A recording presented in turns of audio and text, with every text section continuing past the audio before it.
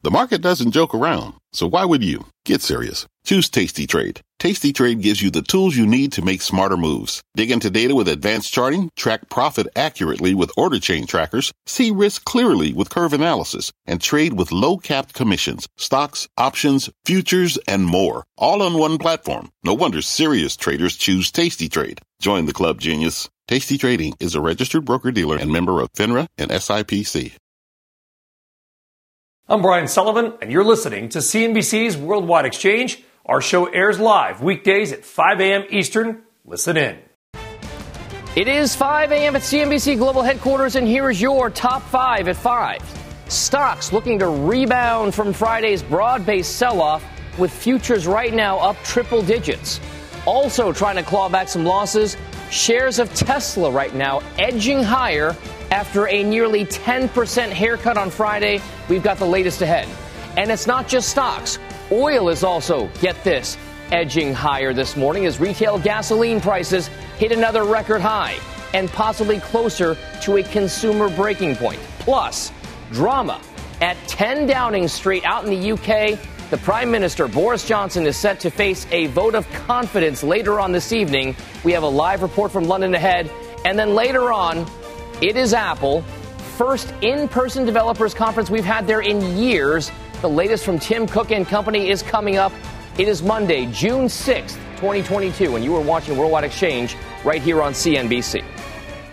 Good morning and welcome to the show. I am Dominic Chu in for Brian Sullivan this morning. Let's kick things off in this hour with a check on the markets and your money.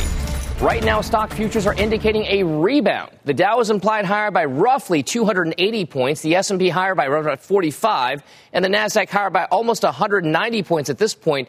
Technology, a key focus for a lot of investors now with that Nasdaq trade. Now, this is all after the Dow posted its 9th negative week out of the last 10 with a more than 1% loss on Friday. Sharp declines on Friday for the S&P and the Nasdaq as well, coming off their worst days since mid-May. Let's check on the bond market. Interest rates, a key part of that market thesis, especially for tech stocks. You can see the 10-year Treasury note yield edging slightly higher to 2.96%, the 2-year note yield 2.69%, and the 30-year long bond actually showing a little bit of strength in terms of prices, weakness in terms of the overall yields, 3.11% the last trade there. We've seen continued resistance around that 3% mark for the 10-year yield. Much more on that later on in the show. And in the oil market, crude oil prices are higher again this morning as gasoline hits a fresh all-time high again. Right now, U.S. benchmark West Texas Intermediate, $119.22. That's up about 0.25%. ICE Brent crude futures, the world benchmark gauge, up about 0.25% as well, $119.97. Now, in cryptocurrencies, Bitcoin continues to hover right around that 30,000 mark on either end of it. And right now, those prices are higher. 31,424, the last trade, up about 5%. Ether prices up about 4.5% to just a hair below $1,900. The entire cryptocurrency ecosystem, if you will, is up in price on the day. So we'll see if that keeps up. Now, that's here. But we have a major developing story overseas. It is British Prime Minister Boris Johnson facing a vote that could remove him from power after dozens of his own party lawmakers wrote letters calling for his ousting. CNBC's Rosanna Lockwood is in our London newsroom with the latest there and following this drama. Rosanna, what can you tell us about whether or not this is possibly going to happen? Could Boris Johnson be removed? He needs 180 members of the Conservative Party later on today, Dom, about 8 hours from now, to basically say they have no confidence in him as a leader. This is high drama, as you said. It's the closest we get to something like an impeachment here in the UK.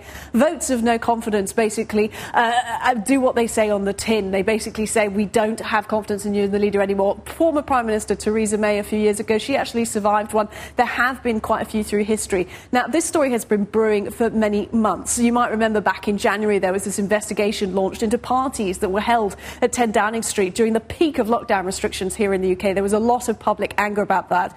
Well, the report was publicly released last week, and I don't know if you were watching the Platinum Jubilee celebrations over the weekend. Most of the world was. Boris Johnson did look somewhat glum, and one has to suspect, did he know what was coming on this Monday morning? It's pouring with rain here in London this morning. Some are saying it's a bit of a hangover from the Jubilee, and all the MPs suddenly coming back from a recess and saying, we're filing this vote of no no confidence. It could mean that he stands down as leader tonight. Whether or not he will, that's basically a game of speculation at the moment. Some are saying he's got too much backing from within his own party, but it could rock his, tenability as a prime minister heading forwards. Of course, there's lots of interesting jockeying happening within 10 Downing Street and has been for the last sort of 6 months or so about who could replace him as leader if he stands down. We'll have to see whether tomorrow morning we basically have a new prime minister here in the UK, though some are saying he's ultimately the Teflon man. He's non-stick. Nothing really sticks when it comes to him. He's managed to survive plenty of scandals before. He could survive this one. The process by which this has been filed is called the 1922 Committee. It's basically a process here in the UK where letters are anonymously sent in,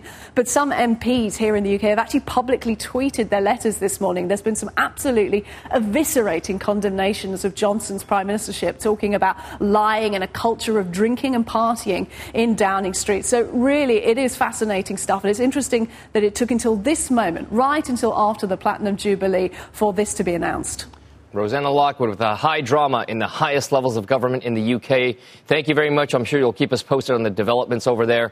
Let's get a check on some of this morning's other top stories as well. Silvana Henao is here with those. Good morning, Silvana. Hey, good Monday morning, Dom. Well, Carl Icahn is dropping his proxy fight with grocery giant Kroger, focused on the treatment of pregnant pigs. The move comes after Icahn lost a proxy fight with McDonald's over a similar issue.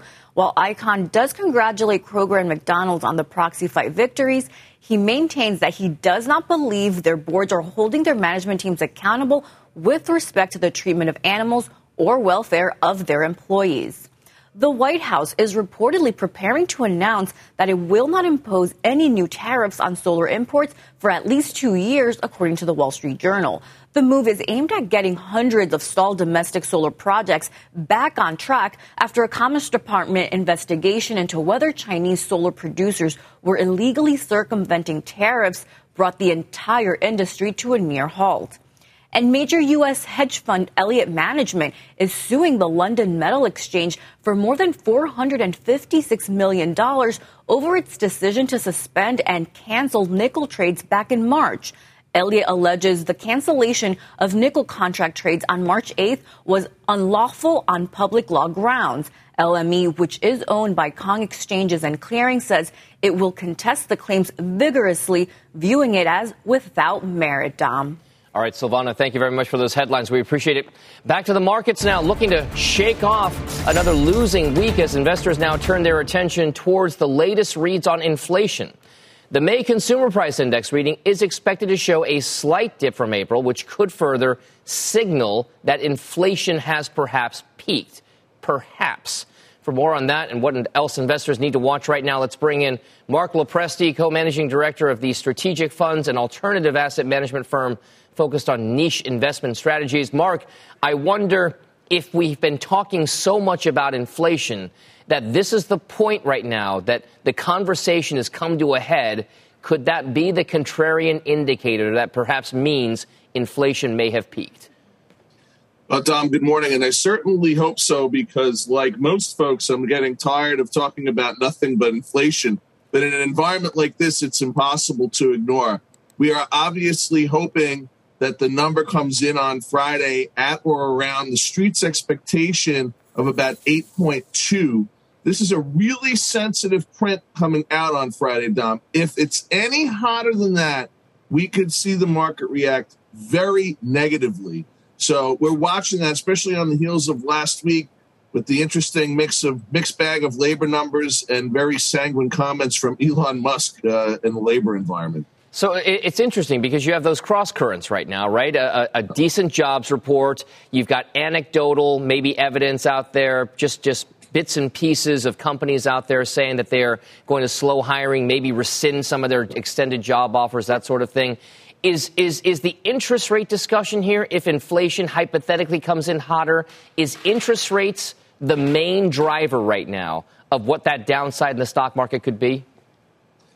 Look, it is, but those two things are inextricably connected. The Fed watches, of course, very carefully, not only at the unemployment numbers, but the labor participation numbers. And what last week told us, Tom, was that a lot of companies, particularly in the tech sector, which has already been much maligned and beat up in this value rotation, which we can certainly talk about, had actually perhaps overhired. Such was the case with Tesla. I think that caught the street by surprise. I think that may have also caught the Fed by surprise, because that labor market and the health of the labor market is perhaps the most important thing that the Fed and the Fed governors watch in determining monetary policy. So let's talk about where that rubber meets the road. You mentioned this idea of a value rotation, growth rotation, everything kind of moving and shifting around. Is it safe to say that that energy trade remains intact? There has certainly been the relative strength argument right now. The trend has been the friend of many of these energy and oil and gas investors right now. But is that due for a slowdown anytime soon? Well, listen, there's certainly lots of folks that think that it is, given where, oil is and nat gas. Unfortunately, and I say unfortunately for the American consumer, perhaps not for bullish traders like myself in energy markets, I think there is still room for the major energy names to continue to the upside. And that is because of the global geopolitical setup, Dom. It's due to what we're looking at in terms of weather forecasted here in the United States and other parts of the world, and comments that we've heard from OPEC about what they're going to do or not do in terms of global supply. So, I think there is still some room. I think you have to be cautious buying on dips, of course, but I think there is still upside room to run in energy. So let's say that there is. Everything in energy is up these days. If you look over the last year or so, where then do you deploy capital? What kinds of companies, what stocks are you looking at? So we like companies in the midstream space. We substantially underinvested in this country in midstream, even prior to this remarkable energy bull market that we've been dealing with for a year or so now. So companies like Energy Transfer, which of course pays a nice dividend. Kinder Morgan, if you think Energy Transfer, which is looming around its 52-week highs right now, you could look at it as an alternative. Those are major players in the midstream space. And in power, so in terms of power transmission, and we think that that's going to be really interesting this year in the U.S., with a very, very hot summer being predicted by the folks that are experts in weather, we're looking at companies like Duke Energy and NextEra to play that trend. All right, midstream energy and utilities out there is the trade from Mark Lopresti. Thank you very much. We appreciate it. Thanks, Tom. When we come back on the show, details on a huge pop in shares of Didi ahead of the open. Plus, Elon Musk's about face when it comes to hiring plans over at that EV giant.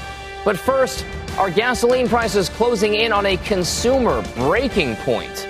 We've got a very busy hour still ahead when Worldwide Exchange returns after this.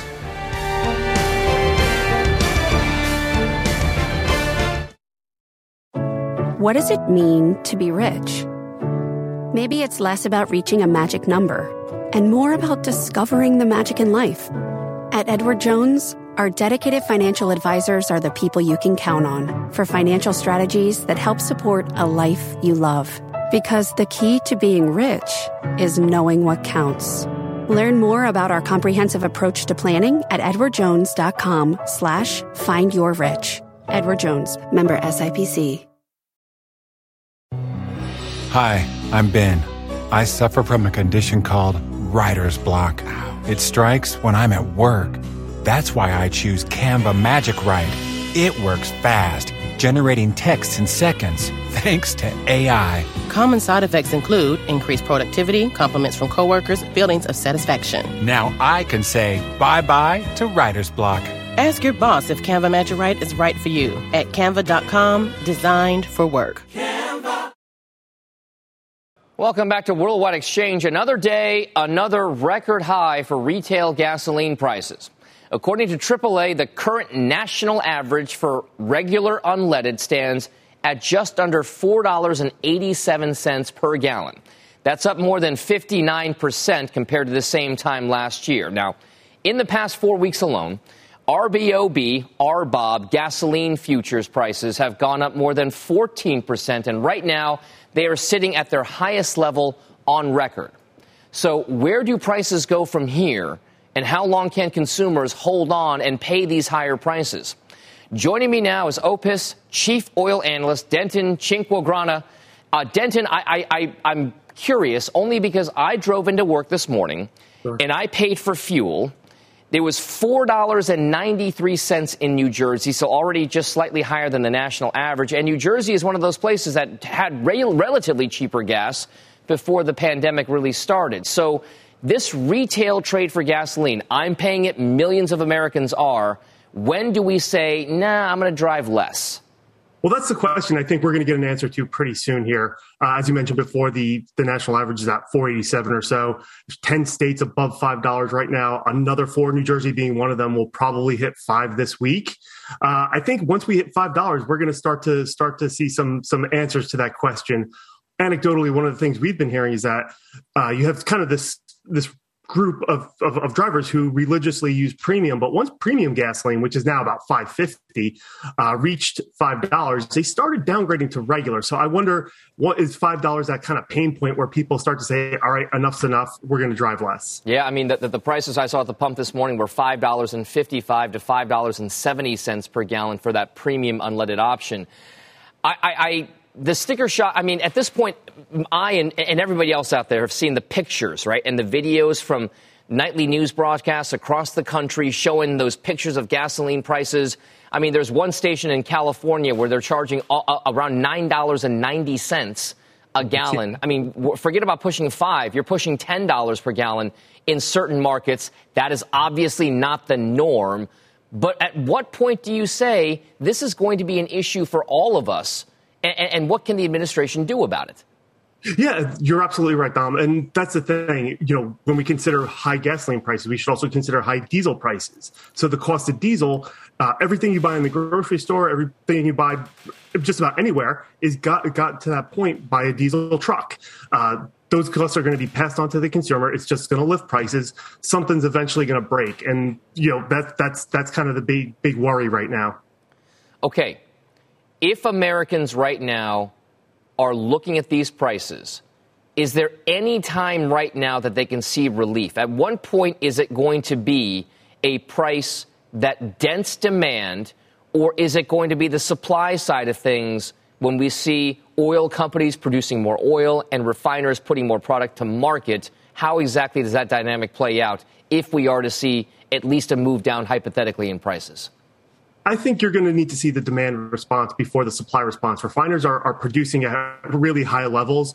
And again, when you get into the summertime and hot weather, you know, things could break down. So I think we need to see the demand response first. People probably need to consume less here in the United States, and that should help level off prices and give supply a chance to catch up. But then, you know, as we get into the fall, and usually the last 100 days of the year is when gasoline prices are their cheapest. That's probably, you know, when you could almost guarantee that we'll see some relief. So it's hard to guarantee anything nowadays. No, I get that. At what point here is this an energy? I mean, first of all, let's hope this is a short-term phenomenon. If it is not, do you then have to look towards more of a runway for the oil and gas industry in order for those prices to be brought more under control and become more stable? In other words, do we need more refineries? I mean, more refineries would help. What we saw, you know, this goes back to 2020 in the pandemic. You saw a period where refineries were not making much money, so they reduced runs. Some of them closed down. Some of them are being converted to produce renewable diesel and sustainable aviation fuel. So now you've taken some traditional hydrocarbon production out of the mix. Probably a couple of new refineries would help. But again, you can't just snap your fingers and a new refinery gets built up. It takes some time. It's obviously investment decisions that need to go into place, and then permitting process. It would take a really long time. So while that might be a good answer, it's probably not the right answer. Now, granted, 2023, 24, 25, we're going to see a lot of refining capacity come online globally. Nigeria is planning on a really large refinery to be commissioned later this year. A lot more in the Middle East, a lot more of Asia. So you're going to see, more refined products on the global market. All right. Denton Cinquegrana over at the Oil Price Information Service, the chief oil analyst there. Thank you very much. We appreciate your thoughts. Thanks, Tom. Still on deck for the show, we're breaking out CNBC's supply chain heat map once again and taking a closer look at one of the biggest ports in China. Worldwide Exchange is back after this. Canva presents stories to keep you up at night. It was an ordinary workday until... The Singapore presentation is at 3 a.m. The office was shocked. But that's when we sleep. Maya made it less scary with Canva. I'll just record my presentation so Singapore can watch it anytime. Record and present anytime with Canva presentations at canva.com. Designed for work. Life is a highway, and on it there will be many chicken sandwiches. But there's only one McCrispy. So go ahead and hit the turn signal if you know about this juicy gem of a detour. Welcome back to Worldwide Exchange. The phased reopening of Shanghai continues with a full reopening expected by the end of the month. Once manufacturing and trucking completely resumes, a surge in containers is expected to follow. CNBC's senior editor Lori-Ann LaRocco joins us now with more on the potential supply chain impact of that big reopening process. So, Lori-Ann, what can you tell us about, are things going to loosen up anytime soon? Oh, most definitely not, Don. Good morning. Let's get right to it. So I spoke with the Port of New York and New Jersey about what we're going to see. And so all of these containers, once Shanghai fully opens, it's going to take 6 to 8 weeks for them to arrive. And the port is expecting a hockey stick style surge, if you will, of containers. The one that you want to look at this week is Savannah. And I spoke with the port last week, and they're telling me they're seeing an increased amount of unscheduled vessels because of the fears of the ILWU strike. And marine traffic is expecting 10 days of processing because of the increased vessels. Now, on the West Coast, things may look green, but don't be fooled. They're still having warehouse capacity and rail issues. And so let's get right to China, the heartbeat of all of this. Vessel availability and trucking are still very, very tight. In Shanghai, manufacturers are still seeing raw material shortages as a result of what we're seeing with the trucking. As a result, exports are down. Now, I'm really excited about this. We have a brand new heat map to unveil to you. It's Europe. It's a vital trading partner for the United States. Logistics managers there are telling me they're concerned on the availability of empty containers for European exports to the United States. The Port of Hamburg, it is the heartbeat of the world. The threat of an operator strike is impacting productivity as we speak, and rail is suspended for export containers because of containers stuck on the rail and construction. And so what exactly does all of this mean? We're talking inflation. I want to show you this chart. This shows you that the impact of the higher container prices, which are still at record levels, and the energy surcharges that are being added. And patio love seats and fire pits are topping that list. So this is the state of the supply chain, and a complete breakdown will be on CNBC.com this morning. Dom?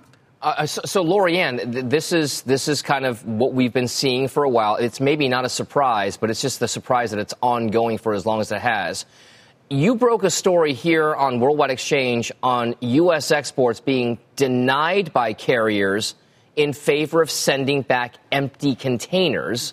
The Port of Oakland and the U.S. Department of Agriculture just announced financial assistance to help compensate farmers. What can you tell us about the exports out of that particular Port of Oakland? Well, it's been a big problem there because of the congestion we've seen on the West Coast, particularly with Los Angeles. The Port of Oakland is being skipped. And the reason why is vessel schedules are off by a week. And so when you look at this chart, the wait time, if you will, of containers for exports is down 18%. But look at the imports. These are the products coming in. It is so slow. It's up 103% because guess what? Importers are slow to pick up their containers.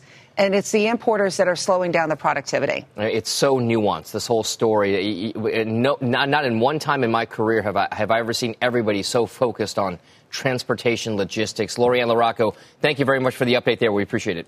Thanks for having me. Let's get a check on this morning's other top headlines as well. NBC's Philip Mena is in New York with the latest. Good morning, Philip. Hi, Dom. Good morning. The U.S. and South Korea joined forces early Monday morning, firing 8 missiles in response to launches by North Korea. On Sunday, the Kim Jong-un regime fired 8 ballistic missiles off its east coast in what is likely the country's largest ever single test. Like the North Korean launches, the American and South Korean missiles were all fired into the ocean. Gunfire in Pennsylvania sends hundreds running for their lives. Police believe a street fight led to all this chaos. 3 people were killed. At least 12 others were injured. Police are still searching for suspects there. Meanwhile, in Chattanooga, Tennessee, another mass shooting took 3 lives outside of a nightclub. 2 were killed by the gunfire, and the third died when they were struck by a car while trying to run away. In total, 14 people were shot and 2 others injured by cars. According to the Gun Violence Archive, 15 people were killed in 11 mass shootings this weekend across 8 states. Now to the NBA Finals. The Golden State Warriors were looking to bounce back after a tough Game 1 defeat. Golden State has a lot of time. Poole with the ball. Launches. Recognizing the clock. After a really bad Game 1, Jordan Poole dove into Game 2 on a mission. 17 points off the bench, including that buzzer beater from about half court. The Warriors dominated the second half, and they blew the Celtics out of the water. Golden State takes Game 2, 107-88, tying the series at 1 game apiece. Game 3 is in Boston on Wednesday. Both these teams are pretty evenly matched, Dom, so I think we're in for a long series. I say so, but as a Northern California native, I got to pull for the Warriors. I hope you understand. I completely, you can't. It's hard to root against Klay Thompson and Steph Curry over there. All right. Thank you very much, Philip Mena, for that. As we head out to break here on the Worldwide Exchange, a quick market flash. And Cathie Wood's ARK Innovation ETF, ARKK is the ticker, seeing a bit of a bounce back since bottoming out in early May. It's up more than 20% compared to the S&P 500's 4.5% gain over that same period. But here's the context. The fund is still down more than 50% this year. Plus, during these volatile and uncertain times for the market, CNBC is offering some perspective on how to protect your investments in the midst of today's market turmoil. Here's CNBC senior personal finance correspondent Sharon Epperson with a few quick tips on how to diversify. Here's a tip for your money, your future. For investors, navigating inflation requires having a well-diversified portfolio with growth and value stocks to help boost total returns, along with interest from cash and bonds. Dividend-paying stocks that pay a consistent dividend also can help weather market volatility. A dividend is a portion of a company's earnings that are paid out as a reward to shareholders, often by companies that have strong, predictable cash flow. So even as stock prices slide, holdings that pay a steady dividend may offer some stability. For CNBC, I'm Sharon Epperson. Stocks looking to shake off another losing week as investors gear up for the latest read on inflation. Futures are suggesting a higher open on tap. Elon Musk making a U-turn on job cuts at Tesla. His new comments suggesting the EV maker is actually looking to hire. And Apple pulling back the curtain on its next steps, a look at what the tech giant may have up its sleeve amid growing worries about slowing device sales and perhaps even services revenue. This is Monday, June 6th, 2020. You are watching Worldwide Exchange right here on CNBC. Welcome back to Worldwide Exchange. I'm Dominic Chu in this morning for Brian Sullivan. It's right around 5:33 a.m. Eastern time right here on the East Coast. And here's how the markets and your money are looking right now. Futures are implying a 250-point gain for the Dow Jones Industrial Average at the opening bell. The S&P 500 is implied higher by roughly 40 points, and the Nasdaq higher by 170. That technology trade, a key driver of the big Nasdaq move higher this morning. This is all after the Dow posted its 9th negative week out of the last 10, with a more than a 1% loss on Friday. Sharp declines Friday as well for the S&P 500 and Nasdaq, coming off their worst days since mid-May. If we check on the bond market, that's a big part of the investing thesis right now, especially in growth and technology stocks. The 10-year Treasury note yield ticks a little bit higher to a shade below 2.96%. The 2-year Treasury note yield about 2.68%. And the 30-year long bond right now ticking just slightly lower, a little below 3.11% there. In the oil market, crude prices are higher again this morning as gasoline prices hit fresh all-time highs. Crude oil prices right now for U.S. benchmark WTI, $119.53. That's up about 0.5%. Similar percentage move for ICE Brent crude, the world benchmark gauge, $120.37. And even natural gas prices up about roughly 4% right now to $8.84. Now to some of this morning's top stories. Silvana Henao is here with those. Silvana.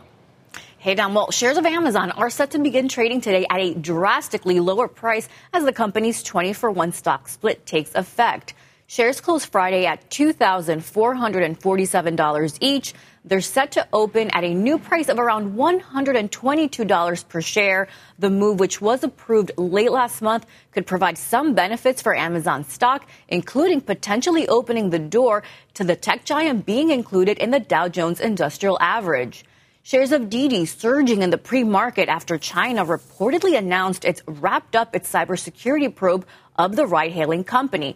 According to the Wall Street Journal, officials are also preparing to lift a ban on Didi, adding new users as early as this week, as well as allow its app back on domestic app stores. The app was removed last July. The move comes as worries mount about China's economy and its crackdown on local tech companies.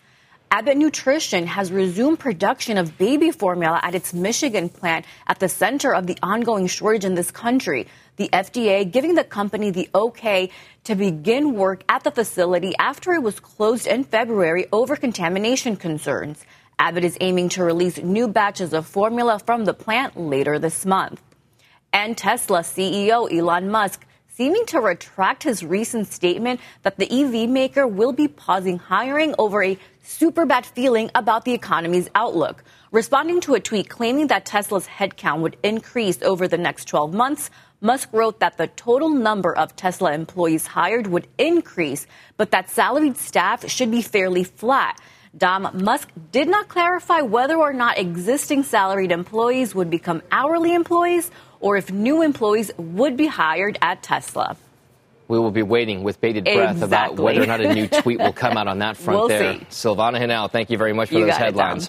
Turning now to Apple, as it prepares to kick off its annual developers conference later on today. That event, by the way, is expected to unveil updates to the core operating system for Apple products, as those tracking the tech giant will also look for clues about the company's long-rumored augmented reality device, maybe a headset. All this as investors grow concerned about slowing device sales. For more on what to expect from the event, let's bring in Daniel Flax, senior research analyst over at Neuberger Berman. For Apple, I mean, these developer conferences, the WWDCs, all of these things provide that showcase, and they generate buzz. But they typically, Daniel, and you know this as well as I do, they don't typically generate massive stock price movements here. So what exactly should Wall Street be focusing on when it comes to Apple? Good morning, Dominic. Wall Street should focus on this push forward of the user experience and really empowering the developers around the world to build new applications. So, for example, I think augmented and virtual reality will get even more of a focus at this current developer conference. And over time, we are likely to see devices from Apple. It's important that the developers help Apple create this experience because obviously devices will need there needs to be things for people to do. Additionally, I would expect a continued focus on healthcare and fitness, as well as this emphasis on the user privacy and wrapped in a fun experience across all the devices and services. So it's interesting because when it comes to these mega cap technology / communication services companies putting out hardware devices, not many of them can do so outside their core expertise with any success. I think of the Google Glass devices, right? The glasses.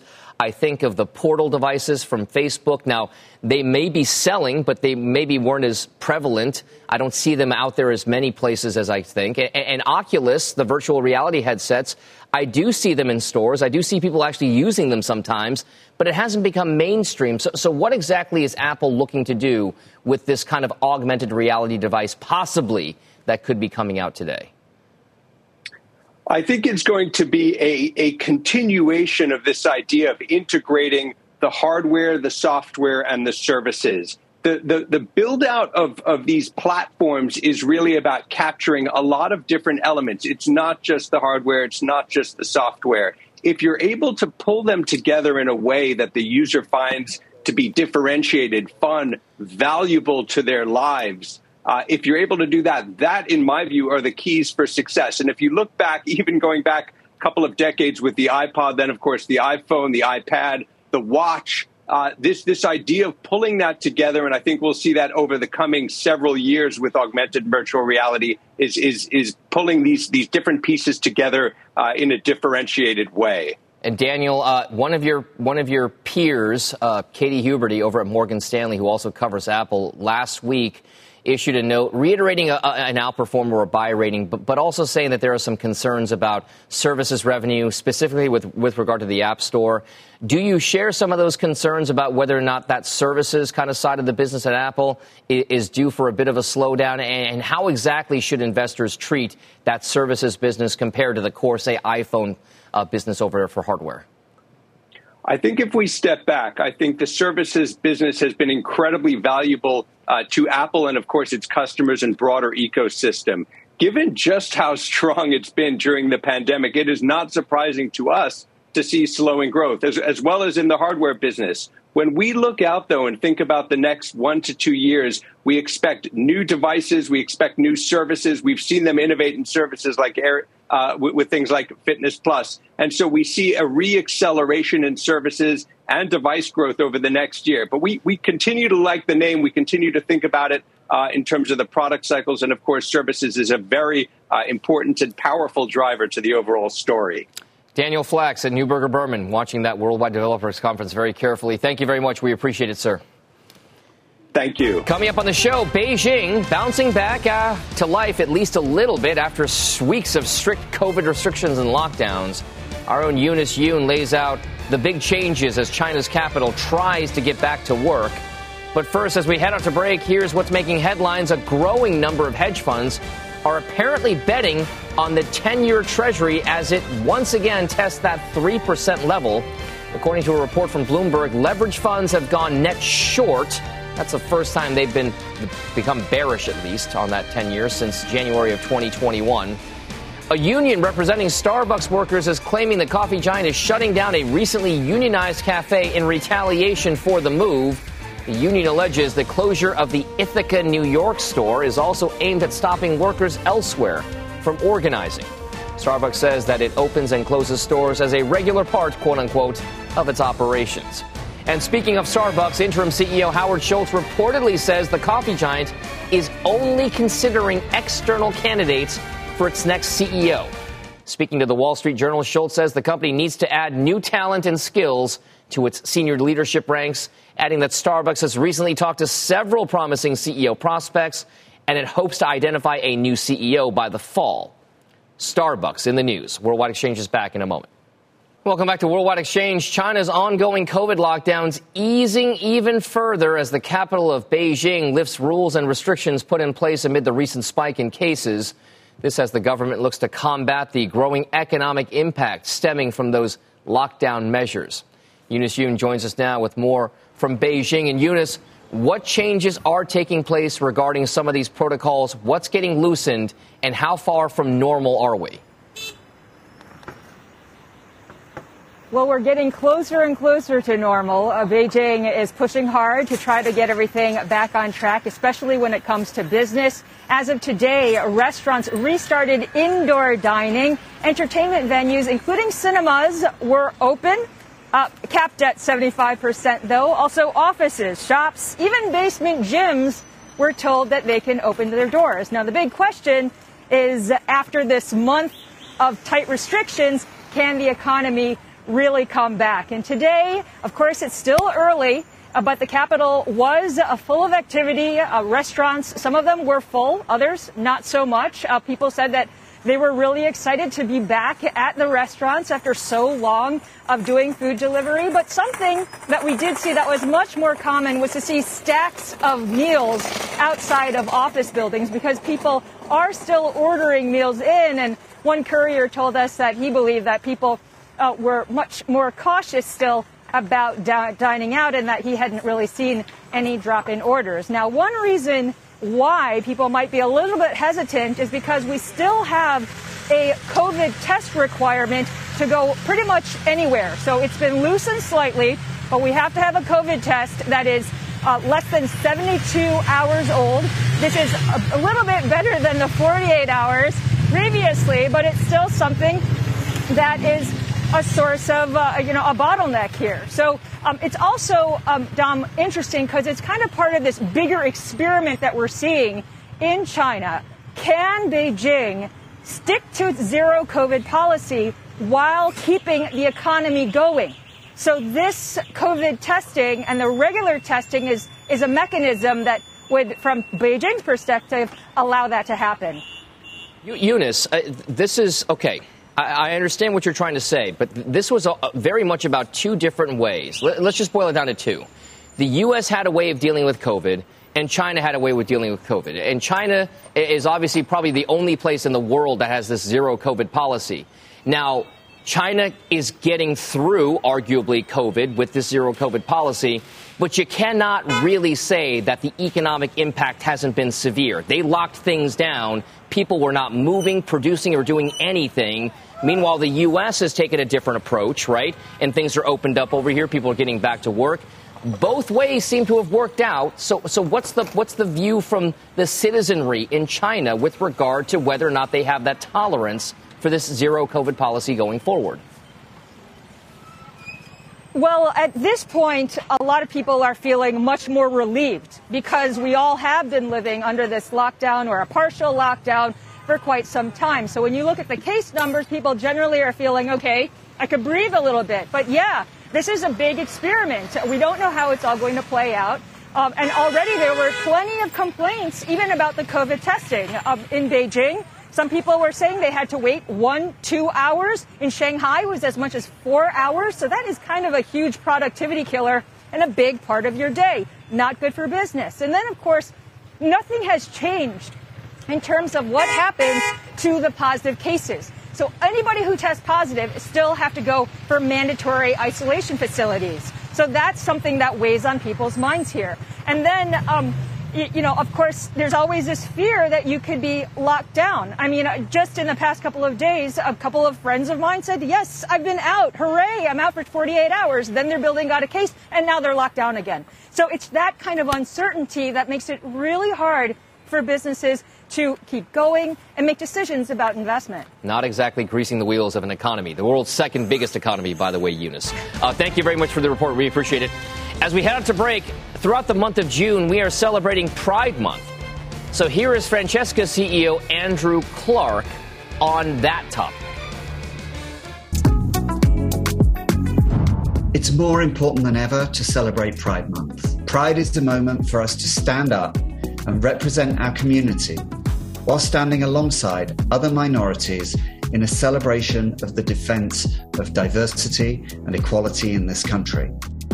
Pride is happy. Pride is positive. But pride is serious, and pride is necessary. Welcome back to Worldwide Exchange. The markets rally from the brink of a bear market faces an important test this week. Friday's consumer price data may offer insight into how much more the Fed will need to do in its fight against inflation. So let's bring in Jeff Kilberg, Chief Investment Officer at Sanctuary Wealth and also a CNBC contributor. Also Ivory Johnson, founder of Delancey Wealth Management. Gentlemen, thank you guys both for being here. Ivory, we'll start with you here. How important is this week in the inflation narrative for markets? Well, I think the markets are looking very closely at how fast prices are rising. But, it's important because the Fed has one job to do, and that's to cut inflation. And the more hawkish the Fed is, obviously, that's going to put pressure on the market, especially in the face of, falling growth and consumption expectations. So I think what we're going to see is disinflation. That the rate of inflation will still be going up, just not at the same rate. But I think it's going to be obviously important because the Fed's policy is hanging over the market right now. Now, I mean, Jeff, Ivory says that the one job of the Fed is inflation. They actually have two jobs, right? They've also got maximum sustained employment. They've already gotten to that point there. So how much does that jobs picture and the tight labor market factor into what's going on in the markets right now, Jeff?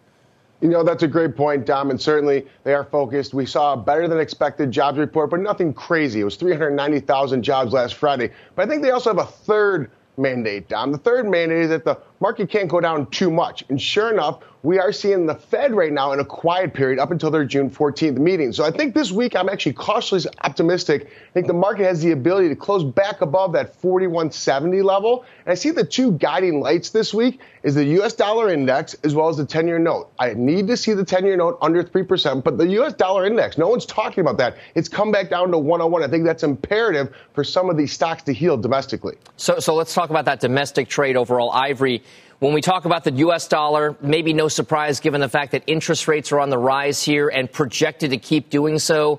Foreign capital likes finding those higher interest rates. They need dollars to invest in treasuries. All of that is factoring in and maybe going to hit large cap companies with multinational revenue exposure more, right? So is this the time where small cap stocks, despite the fears of a recession, are small and mid cap stocks becoming a little bit more attractive in your mind? I don't, just because of the projected growth. And I think actually Treasury bond yields will actually start to come down as they start to look at what's happening with the growth. If you look back at the fourth quarter 2018, Treasury bonds actually came down. And so I'd actually be a buyer of long-term bonds, actually. And another thing to consider is that NASDAQ and the Russell 2000 are down a lot more than the S&P 500 are. And a big reason for that is they don't have a big footprint in utilities and consumer staples, more defensive securities that you'd see in the S&P 500. Now, Ivory, if you look at that, given that backdrop, you said you like buying government bonds here, long-term ones. Are there any key parts of the stock market that you do like if it's not technology? Yeah, I'd steer clear of technology. You're seeing hiring freezes and some concerns in that sector. But as I mentioned, I'd want to be defensive and have bond proxies. Utilities and consumer staples. You know, when the consumer is being confronted with higher energy prices and higher food costs, they may not go on vacation. They may not buy, a luxury item, but they're certainly going to buy toothpaste and pay their light bill. So I'd be more defensive, and I'd own sectors like that, as well as precious metals and gold. All right, that seems pretty defensive. And Jeff, we will give the last word to you. What do you like right now? What do you like right now? What do you stay away from?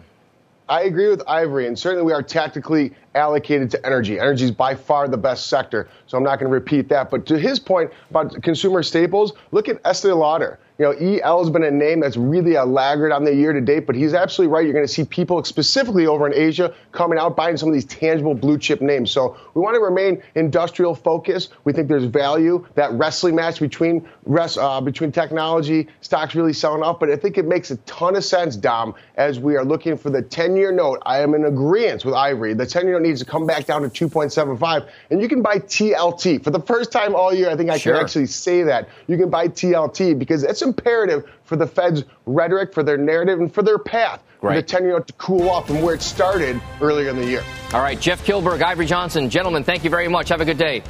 That does it for us here on Worldwide Exchange. Squawk Box picks up the market coverage coming up next with the Dow implied higher at the opening bell. You've been listening to CNBC's Worldwide Exchange. You can always catch us live weekdays at 5 a.m. Eastern only on CNBC. Life is a highway, and on it there will be many chicken sandwiches. But there's only one McCrispy. So go ahead and hit the turn signal if you know about this juicy gem of a detour.